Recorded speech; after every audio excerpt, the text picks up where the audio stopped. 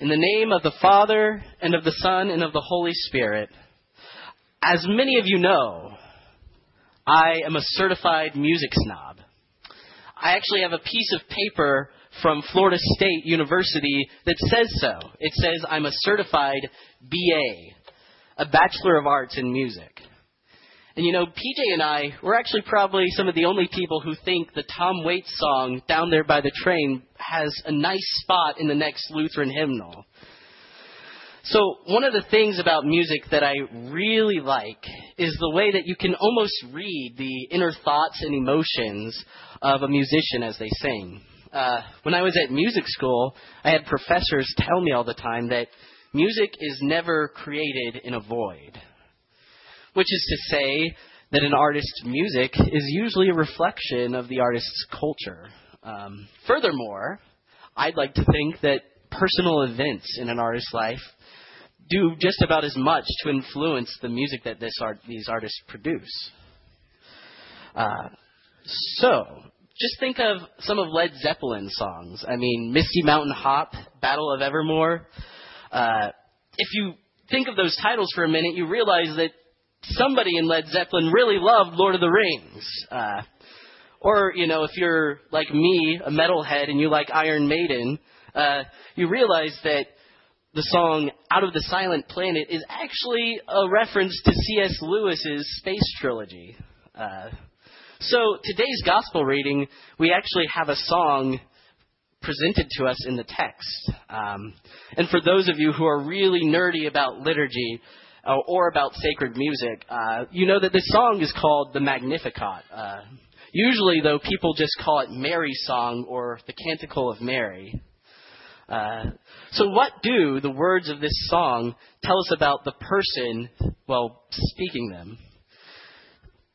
Well, first of all, Mary seems to make it abundantly clear that she is very joyful about something. As she sings, "My soul glorifies the Lord, and my spirit rejoices in God my Savior. For he has looked on the humble estate of his servant, for he who is mighty has done great things for me."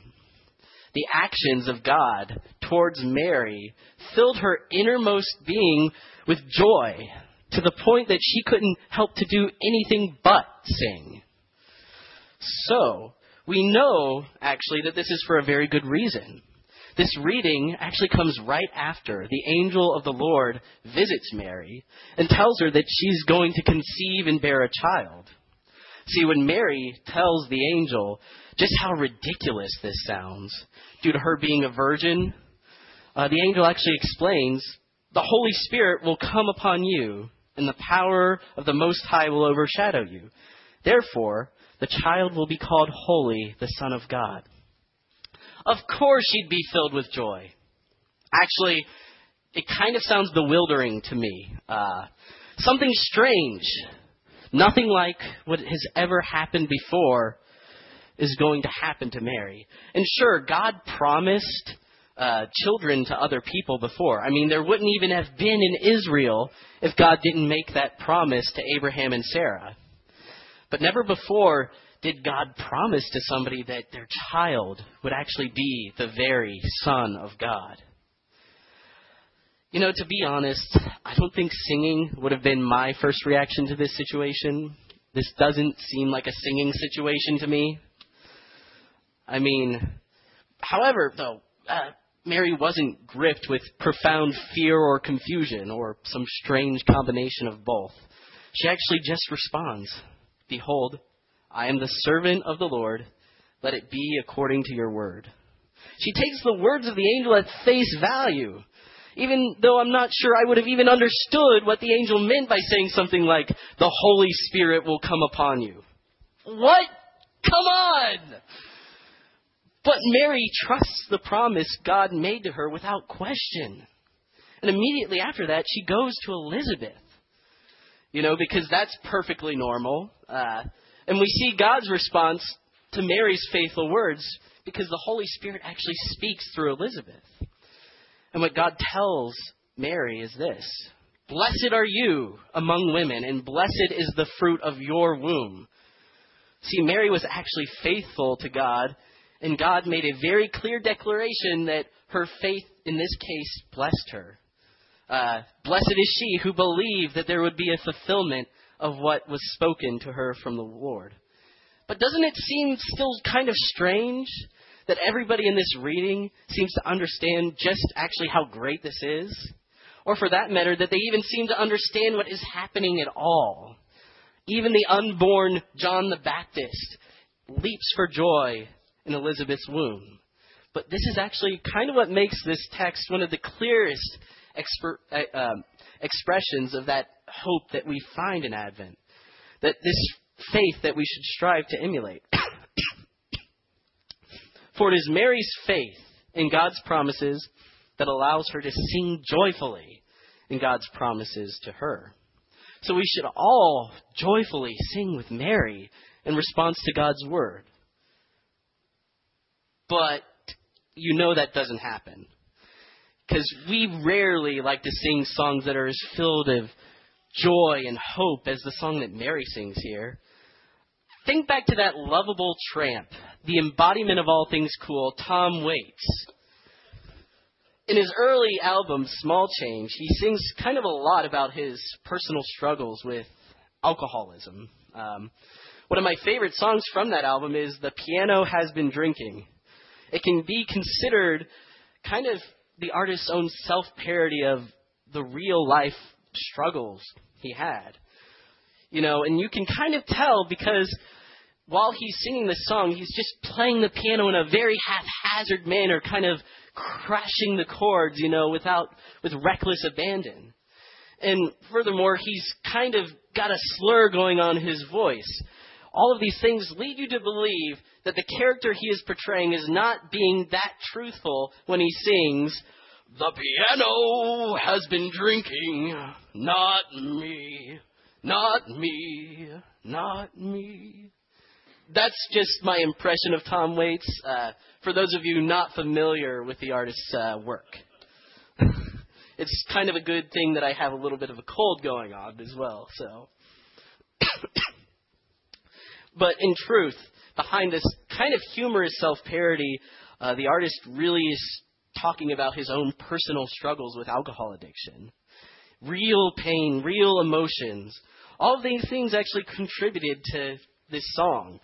Now, there's another song, a sadder song that I'm going to talk about, that deals with another artist's personal struggles. And it's actually one of my favorite songs of all time.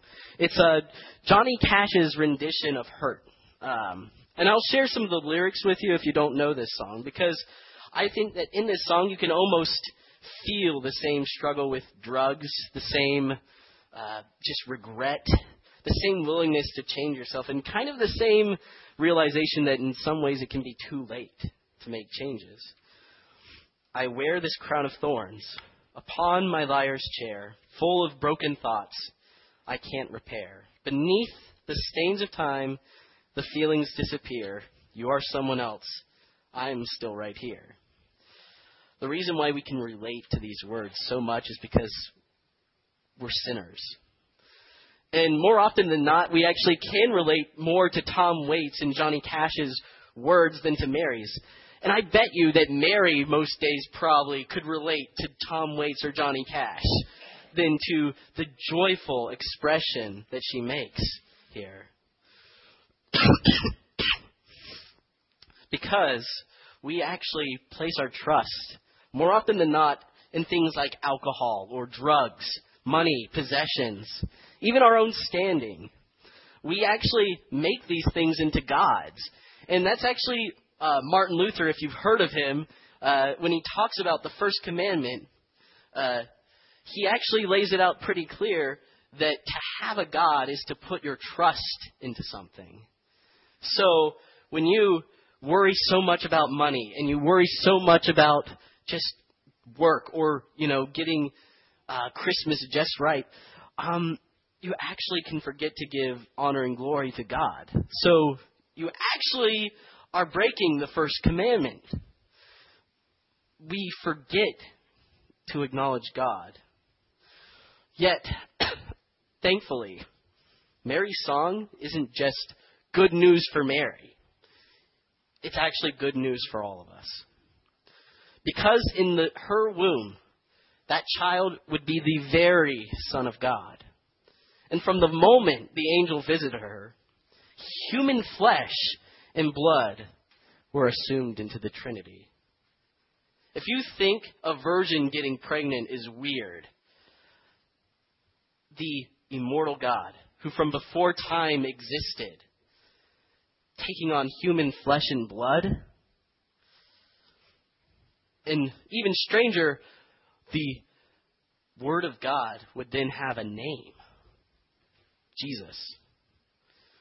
And this Jesus would actually spread the good news of the gospel to many people, proclaiming the kingdom of God.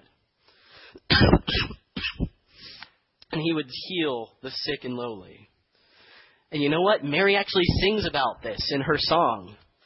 He has brought down the mighty from their thrones and exalted those of humble estate.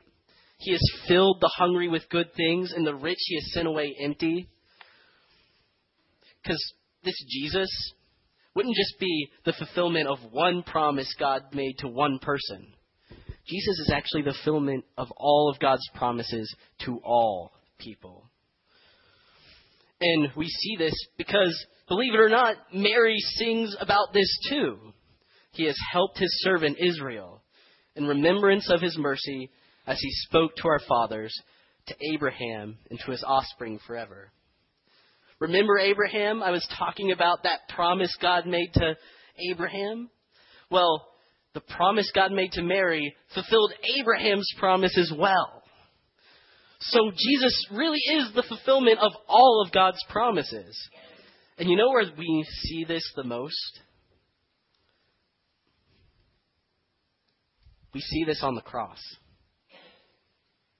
Because on the cross, all of our impurity and all of our sin was vanquished.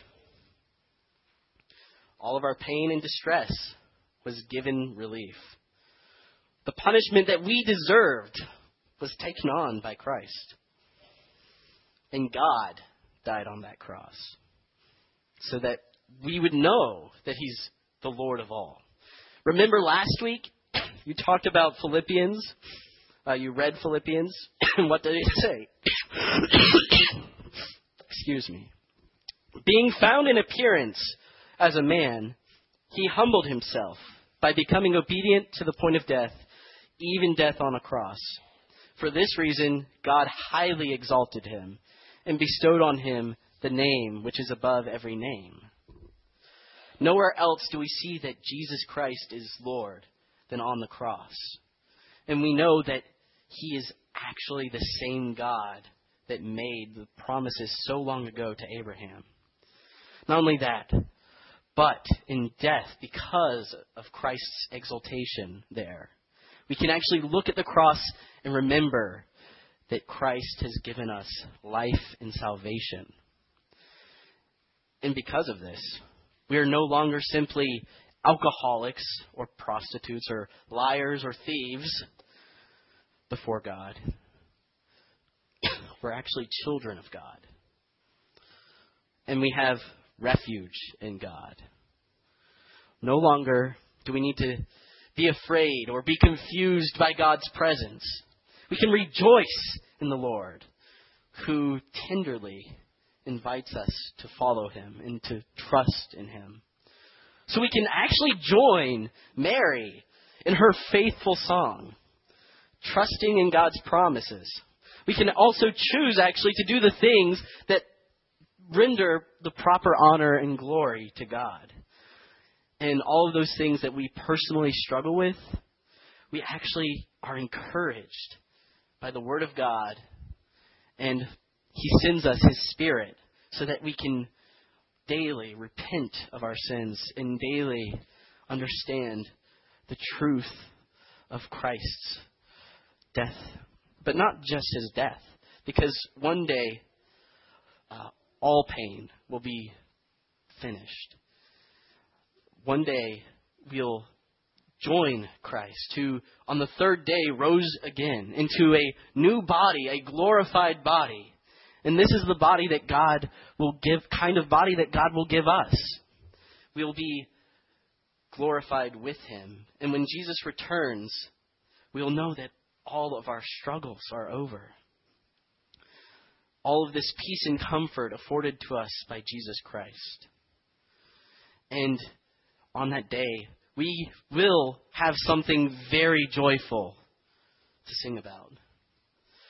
So let this peace, which surpasses all understanding, keep your hearts and minds on our Lord, Jesus Christ. Amen.